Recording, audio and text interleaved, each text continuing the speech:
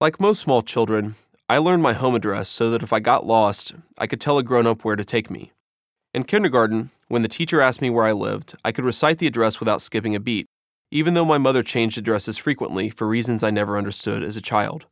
Still, I always distinguished my address from my home. My address was where I spent most of my time with my mother and sister, wherever that might be. But my home never changed. My great-grandmother's house, in the Holler, in Jackson, Kentucky. Jackson is a small town of about 6,000 in the heart of southeastern Kentucky's coal country. Calling it a town is a bit charitable. There's a courthouse, a few restaurants, almost all of them fast food chains, and a few other shops and stores. Most of the people live in the mountains surrounding Kentucky Highway 15, in trailer parks, in government-subsidized housing, in small farmhouses, and in mountain homesteads like the one that served as the backdrop for the fondest memories of my childhood. Jacksonians say hello to everyone, willingly skip their favorite pastimes to dig a stranger's car out of the snow, and, without exception, stop their cars, get out, and stand at attention every time a funeral motorcade drives past. It was that latter practice that made me aware of something special about Jackson and its people. Why, I'd asked my grandma, whom we all called Mamaw, did everyone stop for the passing hearse? Because, honey, we're hill people, and we respect our dead.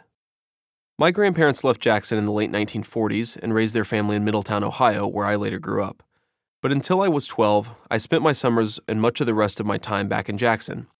I'd visit along with Mamaw, who wanted to see friends and family, ever conscious that time was shortening the list of her favorite people. And as time wore on, we made our trips for one reason above all, to take care of Mamaw's mother, whom we called Mamaw Blanton, to distinguish her, though somewhat confusingly, from Mamaw. We stayed with Mamaw Blanton in the house where she'd lived since before her husband left to fight the Japanese in the Pacific. Mamaw Blanton's house was my favorite place in the world, though it was neither large nor luxurious.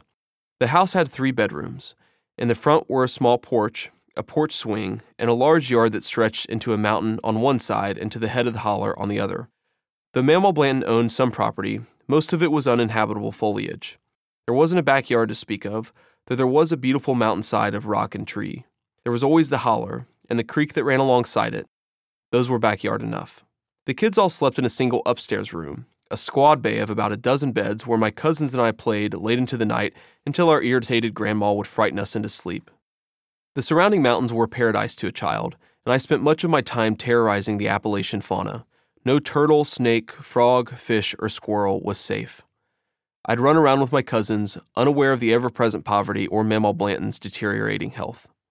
At a deep level, Jackson was the one place that belonged to me, my sister, and Mamaw. I loved Ohio, but it was full of painful memories. In Jackson, I was the grandson of the toughest woman anyone knew and the most skilled auto mechanic in town. In Ohio, I was the abandoned son of a man I hardly knew and a woman I wished I didn't. Mom visited Kentucky only for the annual family reunion or the occasional funeral, and when she did, Mamaw made sure she brought none of the drama. In Jackson, there would be no screaming, no fighting, no beating up on my sister, and especially no men, as Mamaw would say. Mamaw hated Mom's various love interests and allowed none of them in Kentucky. In Ohio, I had grown especially skillful at navigating various father figures.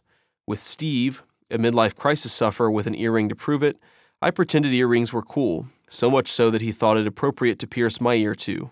With Chip, an alcoholic police officer who saw my earring as a sign of girliness, I had thick skin and loved police cars.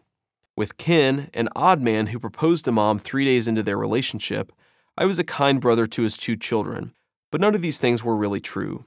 I hated earrings, I hated police cars, and I knew that Ken's children would be out of my life by the next year.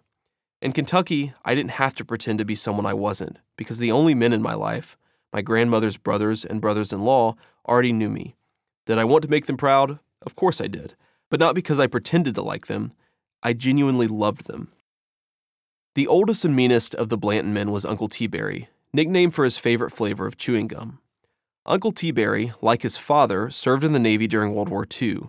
He died when I was 4, so I have only 2 real memories of him. In the first, I'm running for my life, and T-Berry is close behind with a switchblade, assuring me that he'll feed my right ear to the dogs if he catches me.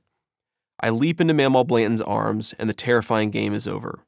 But I know that I loved him, because my second memory is of throwing such a fit over not being allowed to visit him on his deathbed that my grandma was forced to don a hospital robe and smuggle me in. I remember clinging to her underneath that hospital robe, but I don't remember saying goodbye.